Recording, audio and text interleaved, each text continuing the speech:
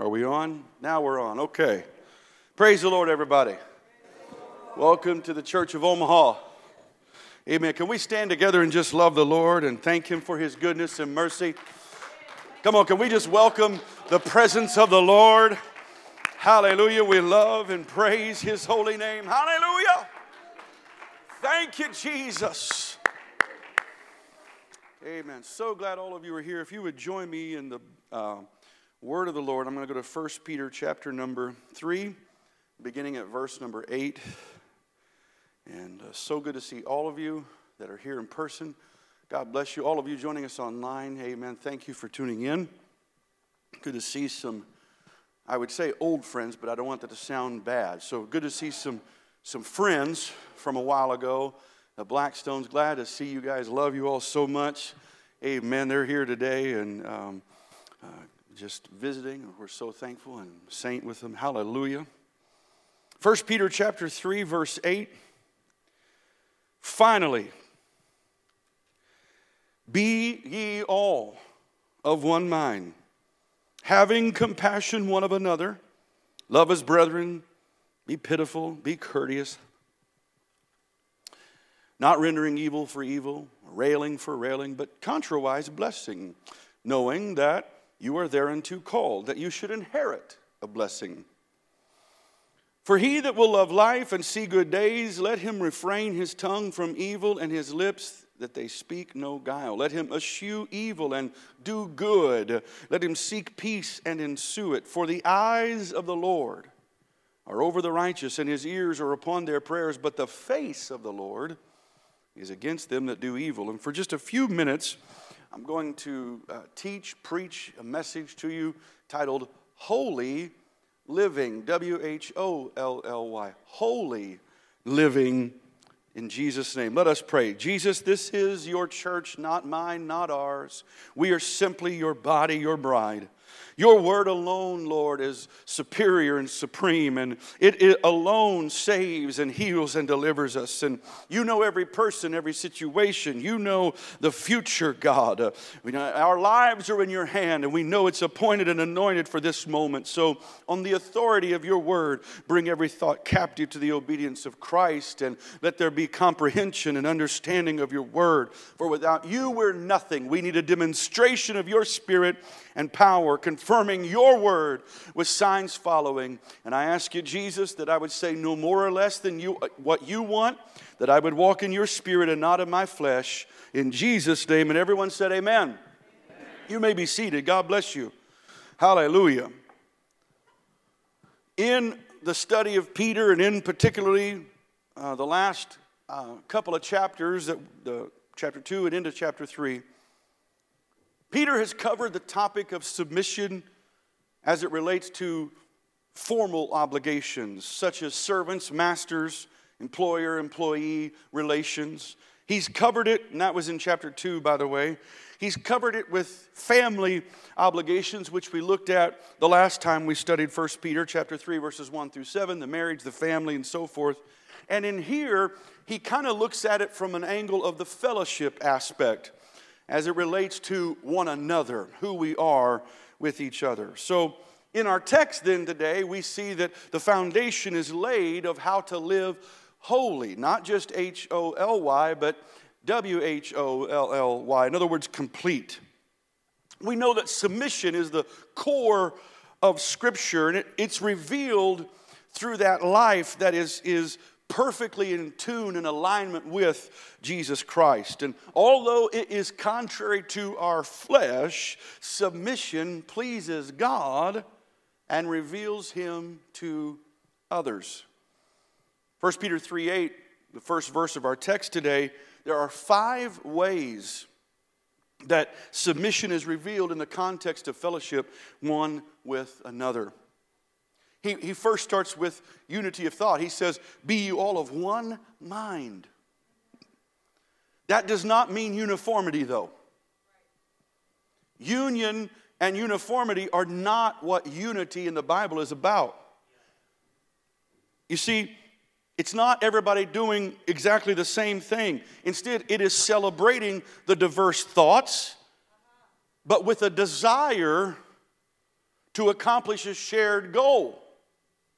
That's why we have across town right now, their service has already started, a French African church in Millard.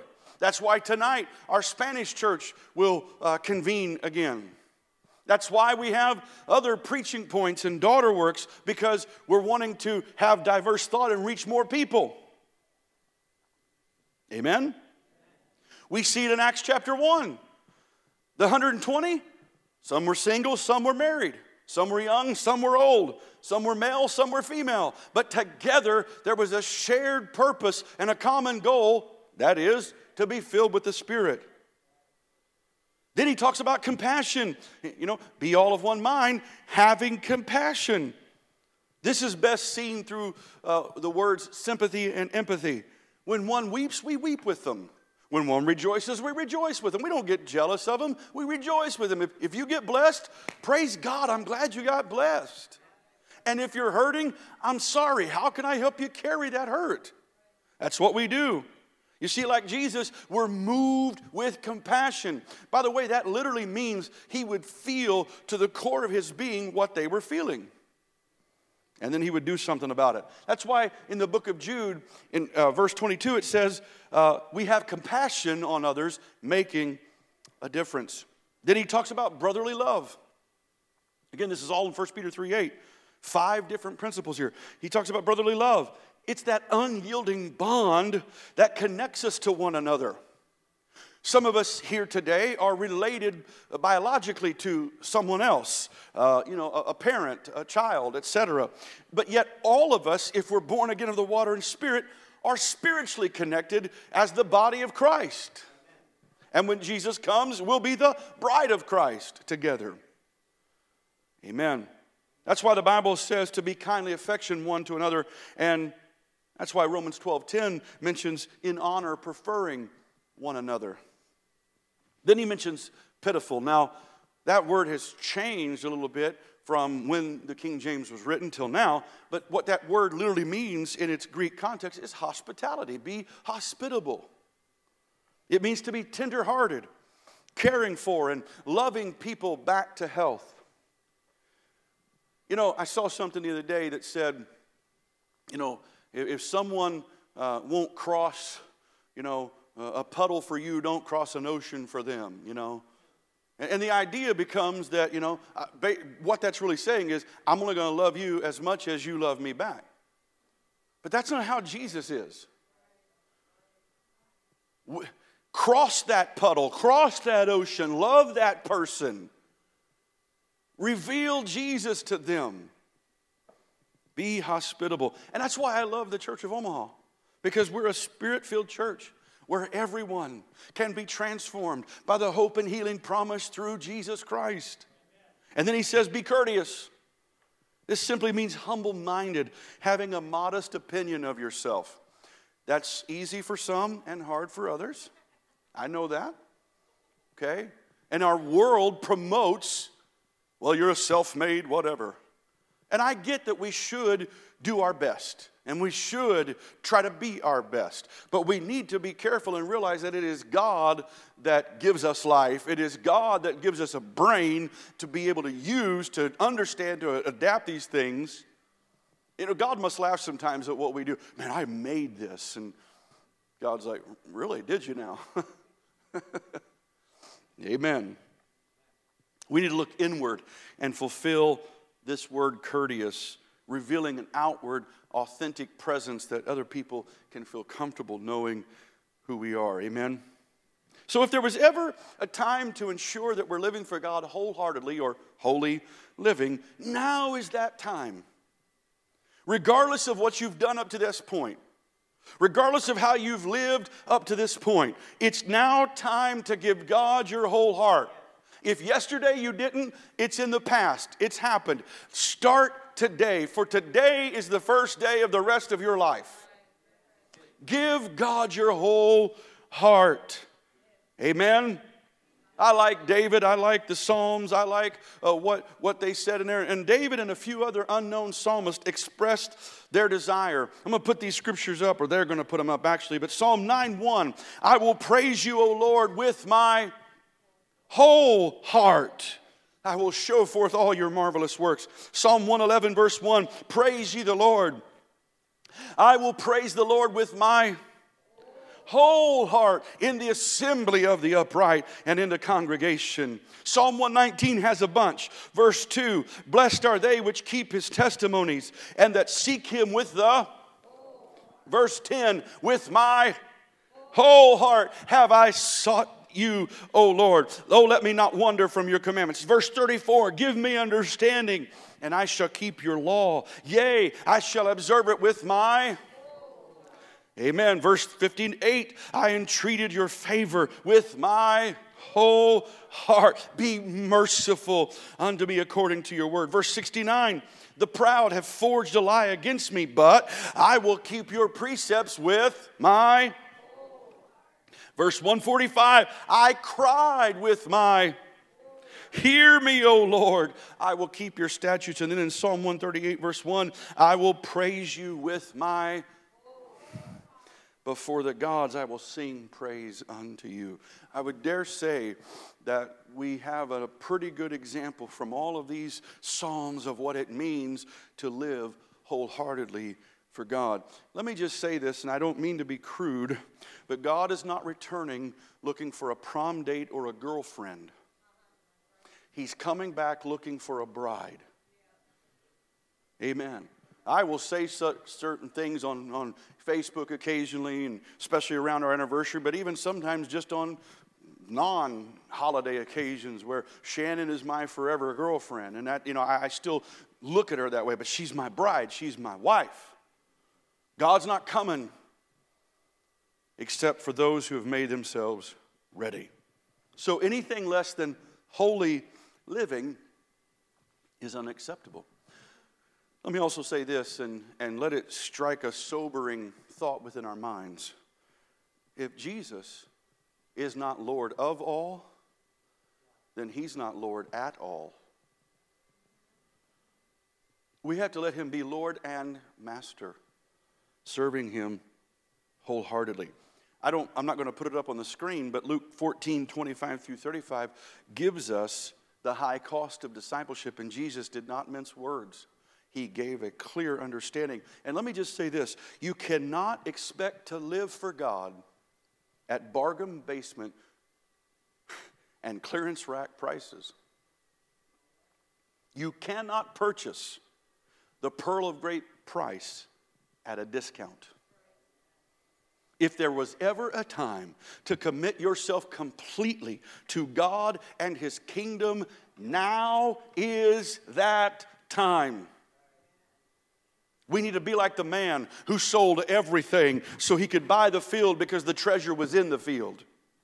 I don't know the value of the rest of that field, but he bought every piece of it. He paid the full price for it because he knew there was a treasure in that field. We need to be like the disciples that left everything immediately and followed Jesus, and many of them, minus Judas, followed him to their death.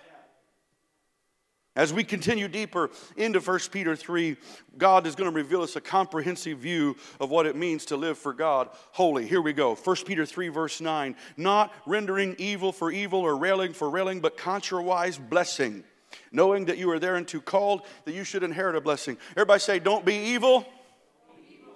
Be a blessing. Amen. In the second verse, Peter contrasts the conduct of corrupt carnality against committed Christianity. The key to understanding 1 Peter 3:9 is to realize that you get to choose which lifestyle you'll practice. Corrupt carnality or committed Christianity. A godless society repays evil with evil. They retaliate and insult when others insult them. If you choose to live this way, that's your choice. God's a gentleman. He'll let you do that. But you should be aware of something if you choose that path. Go to Proverbs 17:13 with me and hear the word of the Lord. Whoso rewards evil for good, evil shall not depart from his house. I may have given you the wrong verse. It's 17:13. I apologize. I may have said 17:3. It's 17:13. Whoso rewards evil for good, evil shall not depart from his house. I don't want to choose that path because I don't want evil to be in my house forever. I don't want it to go to my children and grandchildren. Right. Amen? You see, with God, the way up is down. To find your life, you must lose it. You're not to attack your enemies and retaliate. You're to pray for them. Jesus comes in and he totally just upends everything. He didn't just throw some tables over. He threw some paradigms over. Hey, if they compel you to go 1 mile, go 2. The Romans would compel them to carry their pack, and it was law. You had to do it. And none of those Israelites liked it. But and Jesus says, hey, if that happens, and I imagine they're waiting saying, yeah, curse them. Strike them with lightning bolts. No, go a 2nd mile. And can you imagine somebody that practiced that? The next day, the next week, and all of a sudden a Roman comes up and, hey, you, carry my pack. Okay. Picks it up, gets to the end of a mile, and the Roman is thinking he's going to hand it back, and goes, I'll go another. You know what that did to that Roman soldier? It did what Jesus wanted it to do. That heaping coals of fire on a person's head, that doesn't mean that their head gets lit on fire and they die. That means they're shamed. It's a euphemism to mean they're shamed because they realize I've treated you wrong, but you've returned to me good for my evil. By the way, though, when you do that, when you return good for somebody's evil, it's in 1 Peter 3:9. Guess what you do? You inherit a blessing. You may think that nobody notices and life is hard and I've returned this good for evil. But let me tell you, there's a God that is keeping track. She did that today. That's awesome. And he is putting some treasure away in heaven for you where moth and rust can't corrupt it. Thieves can't break in and steal that treasure. The economy ain't going to affect the value of that treasure. Amen. Jesus' Sermon on the Mount also reveals holy living. Let's go there, Matthew 5:43. You have heard that it has been said, you shall love your neighbor and hate your enemy. Now watch what Jesus does here. You see him do this a few times. You've heard it said this way. Then the next verse, but I say unto you.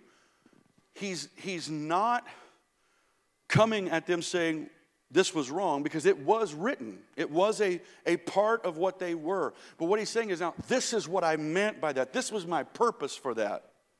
But I say unto you, love your enemies, bless them that curse you, and do good to them that hate you, and pray for them which despitefully use you and persecute you. Wow, that's a lot easier to read that than it is to practice that. But that's what we're supposed to do. Verse 45, that you may be the children of your Father which is in heaven, for he makes his sun, watch this, to rise on the evil and on the good, and sends rain on the just and on the unjust. In other words, their day's going to come. If they don't repent, their day's coming and God will judge them. You see, that's our problem. We want to step into the place of God, put on the royal robes and take the gavel and poof, bam, make a judgment call. And God's like, no, I'm the judge, not you. And if we'll just step back and let God judge the matter,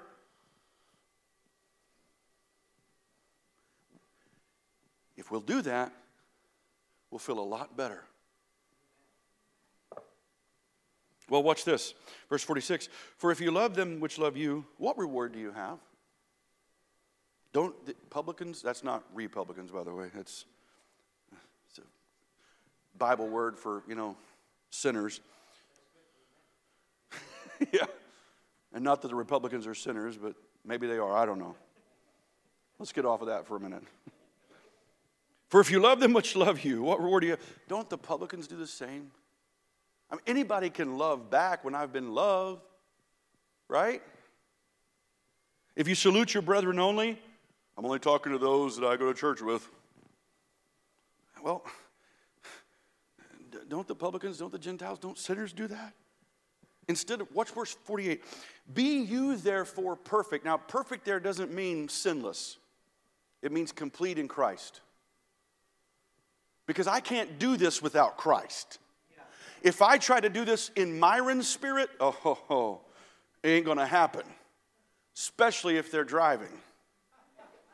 Or the lack thereof. Some of you know. Because I need to, start a side business of teaching people how to drive. My word. I can't be perfect in my own right, Pastor Lucas. But with the Holy Spirit, through Christ, I can do all things, right? Be you therefore perfect, even as your Father which is in heaven is perfect. Now, these verses present a very tall order, but they're not impossible. And let me tell you why. God's word would not tell you to do something if it were impossible for you to do. Well, that's good. Romans 12 contains invaluable truth. And I've taught plenty of messages from that, so I don't have time to go to Romans 12 and read the whole thing. But for the sake of this part of 1 Peter 3:9 and how it relates, let's go to Romans 12, verses 19 through 21. Dearly beloved, avenge not yourselves, but rather give place unto wrath. What he's saying there is, take your wrath to God. Lord, this is frustrating to me. This angers me. I don't know what to do with this. And why is this happening? Go ahead and go to God that way. That's okay. For it is written, vengeance is mine. I will repay, saith the Lord. If we try to repay it, God's going to step back and say, okay, let me know when you're done, and I'll be God, and you can go back to being a human. But if we'll just step back and bring it to God, He's going to take care of it. Therefore, if your enemy hunger, feed him. If he thirst, give him drink. For in so doing, you shall heap coals of fire in his head. Verse 21 sums it all up. Be not overcome of evil, but overcome evil with good. That's a promise and a principle of the Word of God. That if we'll just do what we're supposed to do, evil will be overcome. Darkness and light are not opposites. They're not equals. Darkness is the absence of light. If it was pitch black dark in this room, not a single light on, and one of you took your cell phone and did that, suddenly the room would change. And if all of us did that, more of the room would change. And that's the problem. A lot of people want to complain about the darkness and the world is evil and evildoers are waxing worse and worse. And I know that the Bible says that's happening, but it also says that I can overcome evil with good if I'll just shine my light.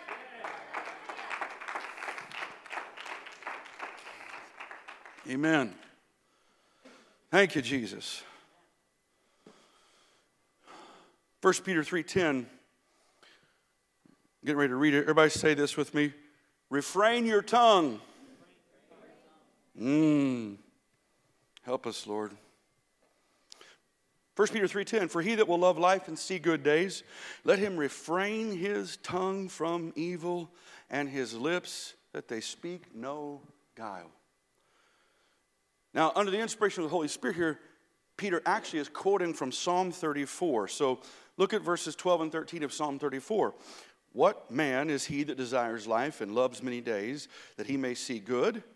Keep your tongue from evil and your lips from speaking guile. So we see a connection, a cross-reference. And by the way, there are 63,779 of those from Genesis to Revelation.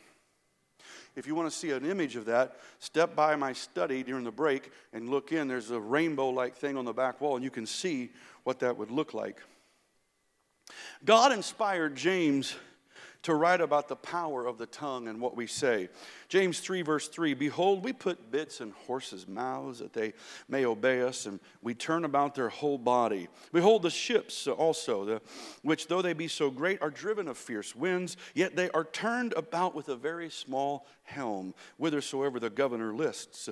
Even so, the tongue is a little member and boasts great things. Behold, how great a matter a little fire kindles, and the tongue is a fire, a world of iniquity. So is the tongue among our members, that it defiles the whole body and sets on fire the course of nature, and is set on fire of hell. For every kind of beasts and of birds and of serpents and of things in the sea is tamed and has been tamed of mankind. But the tongue can no man tame. It is an unruly evil full of deadly poison. Now, you kind of get left hanging there. Well, if it can't be tamed, how do I tame it? How do I bring that to God? What can I do here? And while you're thinking about that question, let me ask you this, or let me say this. In Proverbs 18:21, the Bible says that death and life are in the power of the tongue. They that love it shall eat the fruit thereof. If I love life and I speak life, that's what I'll eat. If I love death, speak death, I'll eat that. How do I tame my tongue? Great question. The answer is found in yielding yourself and your tongue completely to God. I believe then that it's not coincidental that the evidence of the infilling of the Holy Spirit is when one speaks in other tongues. I know a lot of good people that have not spoken tongues but are good citizens. They yield their hands. They help the poor. They've given food to food drives. They've helped people out. They've seen a neighbor in need. And all of those are great. And there's a lot of good people. We've got a lot of good neighbors. And maybe you're thinking of one of them right now, or two or three. But when we yield our tongue to God, I believe that's why he chose that as the sign. You see, in Isaiah 28:11, he says, "For with stammering lips and another tongue will he speak to this people, to whom he said, this is the rest wherewith you may cause the weary to rest." When you see Sabbath in the Old Testament, it prefigures the infilling of the Holy Spirit. It's that rest of God coming into us. So, on the day of Pentecost, when they gathered, Acts chapter 2, verse 1, when that day was fully come, they were all with one accord in one place. Suddenly there came a sound from heaven, as of a rushing mighty wind. Can I just pause here and tell you, I want a sound from heaven, not from man. And it filled all the house where they were sitting, and there appeared unto them cloven tongues like as a fire. It set upon each of them, and they were all filled with the Holy Ghost, and began to speak with other tongues as the Spirit gave them utterance. This was a supernatural phenomenon. They didn't learn this. They weren't taught this. They did not know the languages in which they were speaking. It was a supernatural event indicating something has happened. If you continue reading through the book of Acts, you'll see this over and over and over. It happens time and again. It's how we practice the death, the burial, and the resurrection of our Lord Jesus Christ. He died, we repent. He was buried, we're baptized. He was resurrected, we speak in other tongues. Now, if you're filled with the Spirit already, praise God, and you still need help with your tongue, like me, both hands raised, then we need to do what Jude instructed us in his epistle. Jude 1, 20 and 21, or you could just say Jude 20 and 21 because there's only one chapter. "But you, beloved, building up yourselves on your most holy faith, praying in the Holy Ghost." This is praying to that point where you transition from English or Spanish, whatever your main tongue might be that you're praying in, to other tongues, to praying in the Spirit. Verse 21, "Keep yourselves in the love of God." Well, how do I do that? By praying in the Holy Spirit, by building up my most holy faith. "Keep yourselves in the love of God, looking for the mercy of our Lord Jesus Christ unto eternal life." Let me play it out for you. I'm over here, and I'm frustrated about something, and I want to speak that guile, and I want to speak that evil because I'm ticked off, and I'm just ready to, and so you know what? I got to go pray, and I start praying, and I might start my prayer with some anger. And here's what I love about God. He's okay with that. Can I just tell you to be honest with God? He already knows how you feel. He sure can, Brother Keith. He can handle it. You know, I love these people. Well, I'm going to, they're angry and they come in. "Our Father which art." Come on, be real. You don't need to know all the Jehovah compound names of God. Just tell him how you feel. And so my prayer starts that way. "Oh, God, this is frustrating and I'm angry." But all of a sudden something begins to transition as I begin to magnify him. And I start speaking in other tongue, praying in the Holy Ghost, and all of a sudden my faith gets built up. Now, let's put the verse back up there, verse 21. Keep yourselves in the love of God. Suddenly, I start feeling the love of God. I'm not thinking about the evil anymore. I'm not thinking about the bad anymore. But now what am I doing? That mercy of God, I'm beginning to say, you know what? There's a heaven to gain. There's a hell to shun. Oh, thank you, Lord. Thank you. I almost slipped up. My feet well nigh slipped like Asaph, but I'm back on the right track. That's what the prophet is saying there. That's what the man of God is saying there in Jude. Amen. That's how we do it. Get in the Spirit, the Holy Spirit. Amen. Paul explains what this is. He says it in 1 Corinthians 14:15, how that I pray with my understanding, and I pray in the Spirit. I sing with understanding, and I sing in the Spirit. Let me just ask you a question here. If you're filled with the Spirit, have you ever sung in tongues? Don't raise your hand. I don't want to embarrass anybody. If you haven't, don't try to fake it, but let me tell you, that's an experience. And there have been times where I knew the song I was singing. I knew the tune, Amazing Grace, whatever. And I'm like, but I'm not speaking English right now. This is cool. And there's other times where I don't know the song. There's just melody coming out of my spirit. Amen. And I reemphasize, every time that has happened, I leave refreshed, renewed, revived, restored. And guess what? You ready?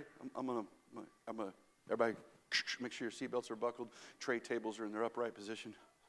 We're going to hit a little turbulence here. You ready? Sometimes the evil still exists. Sometimes the problem still exists. You know what's different? My perspective. Let me illustrate it for you. I haven't done this for a while, and I need to re-illustrate it because it's good. Not just because I'm doing it, but it's good because it's true. Let's imagine that all these empty chairs represent my problem, the evil, the frustration, the fear, whatever. All right? Let's imagine that the pulpit represents my purpose in God, what He wants for me. Not just my call to preach, Brother Mario, but my call to be like Him. Now, if I stand back here near the back and I look, I can see that pulpit. In my peripheral, I can see all of you, and I can see those empty chairs. Now, as I'm looking at the pulpit, in my peripheral are the empty chairs, the problem. Now, if I turn and look at an empty chair, guess what I'm looking at now? A problem. And guess what's in my peripheral? My purpose. But if I'll keep my eyes on Jesus, the problems aren't necessarily going away, but the closer I get to my purpose, the less and less I see of them, and the more and more I see of Him. And if I just keep walking, even if the devil tries to stop me, even if he tries to trip me up, even if he tries to get me discouraged, now I can't see any of those empty chairs because I'm getting a whole lot closer to my purpose in who I am in God. And that's the reality. When I pray in the Holy Spirit, something begins to transition. There's still problems in this world. There's still financial struggles, but I'm looking at it differently. That's the value of praying in the Holy Spirit and building yourself up on your most holy faith. Hallelujah. Hallelujah. 1 Peter 3, verse 11. I'm glad we don't end at 11:10 anymore, Jeremy, because I'm telling you, I got more than 7 minutes left. By the way, that's right. We got an extra hour. We got 2 hours and 7 minutes left. Okay. Woo! Hallelujah. Told you to buckle up and put your tray tables up. Anyway. 1 Peter 3:11. Look at this. Let him eschew evil and do good. Let him seek peace and ensue it. Here again, Peter's quoting from Psalm 34. Look at Psalm 34, verse 14. Depart from evil, do good. Seek peace and pursue it. If you love God, watch this, you'll not only depart from evil and do good and seek peace, you'll also hate evil. It's part of what eschew means. Psalm 97:10. You that love the Lord, hate evil.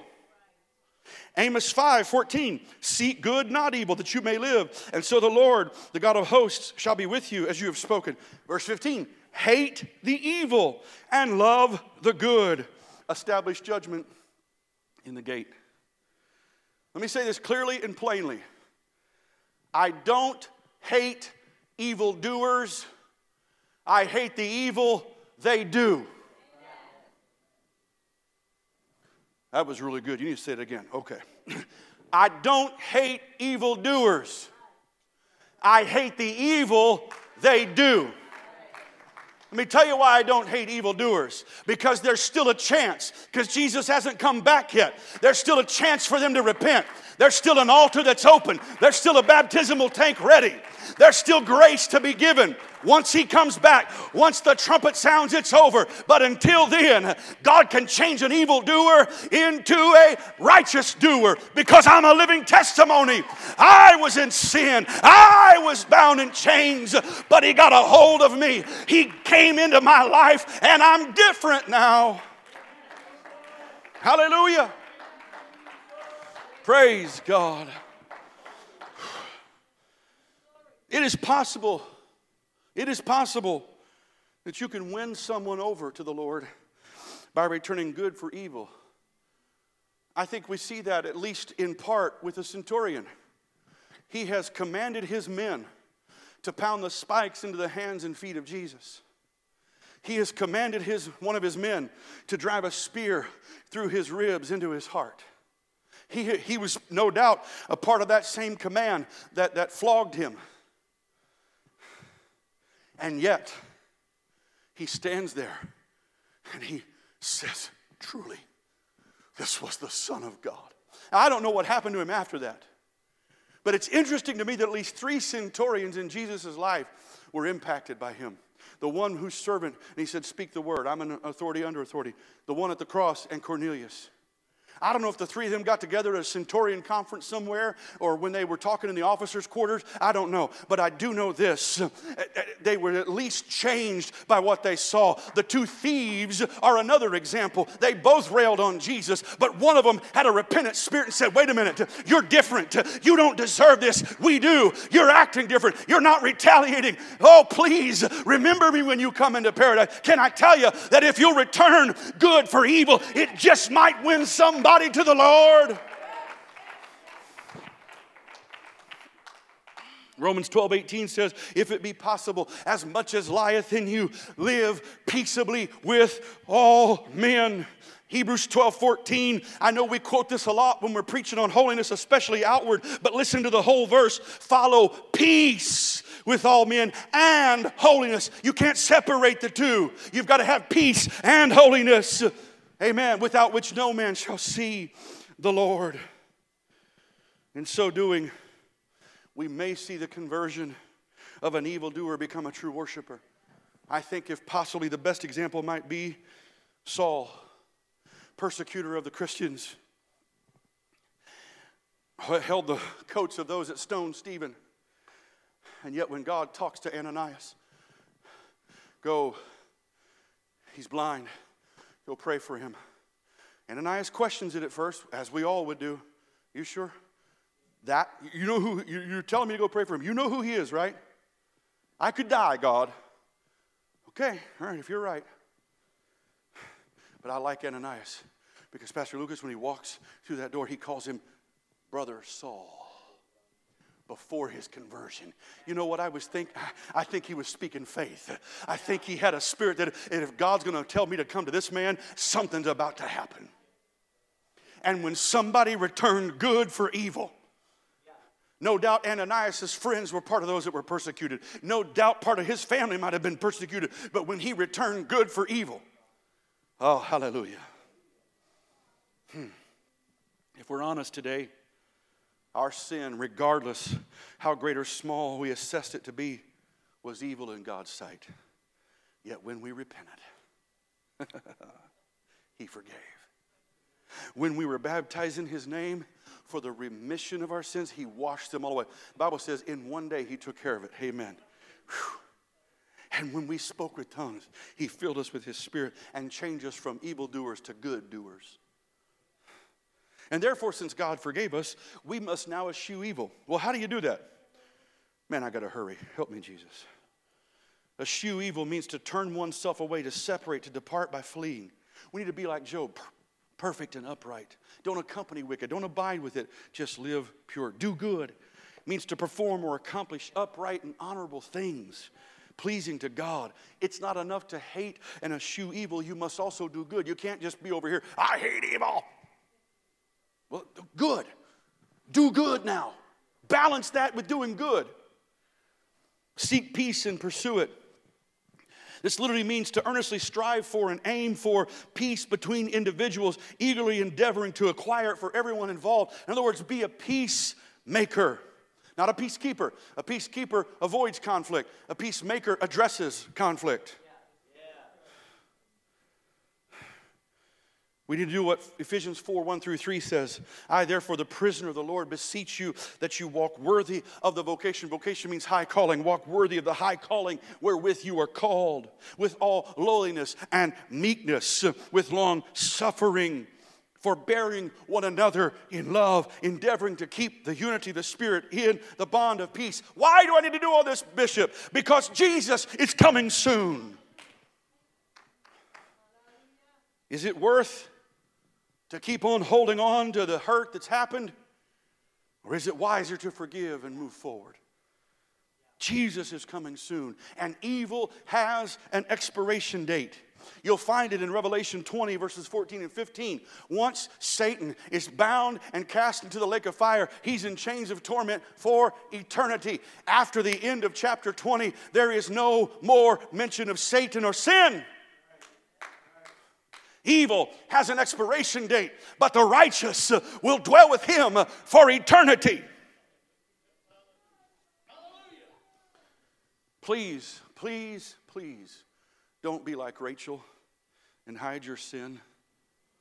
She covered the theft of her father's idols, lying to her father and her husband. And on the way to see Isaac, a type of Christ who prefigured Christ in the scripture, she dies. The point being, you won't see Jesus if you're hiding sin. You may fool your spouse, your friends, your church family. You may fool the entire pastoral team, but God knows all and sees all. So don't let hidden sin stop you from seeing Jesus. 1 Peter 3:12. For the eyes of the Lord are over the righteous, and his ears are open unto their prayers, but the face of the Lord is against them that do evil. That verse alone should be enough right there to say, I'm going to do the right part of that verse. Because his eyes are over me, and his ears are open unto me, but his face is against them that do evil. I don't want him to be against me, so I'm going to be righteous. And again, Peter's quoting from Psalm 34, verses 15 and 16, almost verbatim. The eyes of the Lord are upon the righteous, and his ears are open unto their cry. The face of the Lord is against them that do evil, but watch this, he adds to it, to cut off the remembrance of them from the earth. So 1 Peter 3:12 and i.e. Psalm 34 reveal why we need to live holy before the Lord. God is against evildoers and will cut their remembrance off if they don't repent. But look at the next verse in Psalm 34, verse 17. The righteous cry, and the Lord hears, and delivers them out of all. I may not see my deliverance here on earth. That evil still may exist, but there's a day coming when these ears are going to be tuned to the frequency of the last trumpet. And whether I'm dead in the grave and I'm one of those that rise first, or I'm alive and remain, I'm going to hear it, and all of my troubles will be over. So I have to ask you, is there really a choice? I mean, stay here in evil Be an evildoer, have the face of the Lord against me, reject God, and have the remembrance of me cut off from the earth and forever punished and in a place of torment? Or here in the presence and the fullness of joy and the manifestation of God's grace and mercy and love? And is it really a choice? It's not, but here's the sad part. Some people will choose this because Satan is the master manipulator. He'll make that billboard out. He'll make that advertisement out to make it look so good, and you need this. You know, pardon the reference to worldly music, but isn't it sad that there's a highway to hell but only a stairway to heaven? Maybe those songwriters might have known what the Bible said. Broad is the way that leads to destruction, but narrow is the way that leads to eternal life. I want to find that path. I want to walk that way. You know, I don't have a doctorate in theology, but when you pit this evil against righteousness, and this is torment forever, and this is peace forever, and this is suffering and pain, and where the worm dieth not, and this is just manifold joy. I don't know that I need a doctorate in theology. I mean, come on, really? Sorry. Good sales pitch, but I'm going with this. I know the way is rough. I know sometimes my companions are few, but I've got my face set on something. I'm going to press for the mark of the prize. I'm going to forget that which is behind. I'm going to reach out to that which is before me. That's what I want. Here's what's so amazing about grace. God loved us wholly, W-H-O-L-L-Y, making it possible for us to be complete in Him, thereby loving and helping others. So I think we can make the right choice today. I think we can live the way these verses describe today. I think when you really get down right to it, it's hard to live for God easy, but it's easy to live for God hard. What do you mean by that, Bishop? Here's what I mean by that. If you try to keep one foot over here in the world and do the splits, and I'm not going to try to do the splits, but keep one foot over here in God, it ain't going to work. If you're just sitting there going, okay, he's got 3 minutes. Do we get an extra 3 minutes of break today, or is it a normal break? And what am I going to have for lunch after today? And, oh, hey, check it out. Look at Facebook. It's hard to live for God easy. You know what? It's easy to live for God hard. It's easy to say, I'm in this. I know where the way is rough. I know sometimes it's difficult, but I'm in this because there's something greater. What saith the Scripture? You see, Jesus one day is teaching a really hard message. You got to eat my flesh and drink of my blood. Now, he wasn't being literal there, but the metaphor was that this is going to cost you something. What he was saying there was some of you are going to be persecuted and die like me. And there's a group of disciples that up until that point, they loved Pastor Jesus. But when he preached that message, they went to him and, no offense, but we're going to go to the other church across town because they don't preach it that hard. This is too hard for us. We want our ears tickled. And they left Jesus. And I love Jesus' attitude. He turns to the 12. He says, you going to leave too? I don't think he was saying it arrogantly or sarcastically. Here's what I think he was saying, Sister Dana. I'm not changing who I am. This message is going to be preached whether there's 12 of you, 1 of you, or 1,000 of you. And I love Peter's reply. Lord, where would we go? You have the words of eternal life. I know it's hard. I know I myself, Peter, am going to fail. I know later he didn't know it then, but Peter's going to deny him. But I'm still going to stay with Jesus. So, I'll ask you the same question today. Knowing that it's hard, will you walk away or stay? Let's stand. I'll give you one extra minute. There we go. How's that sound? Lord Jesus, I have delivered that which you've delivered to me. The results are up to you. I'm faithful to your word, and thereby you judge me. Now I pray that all of us would hear it and heed it in Jesus' name. God bless you. Got a break. Greet one another. Be back here 11:30, and let's have church.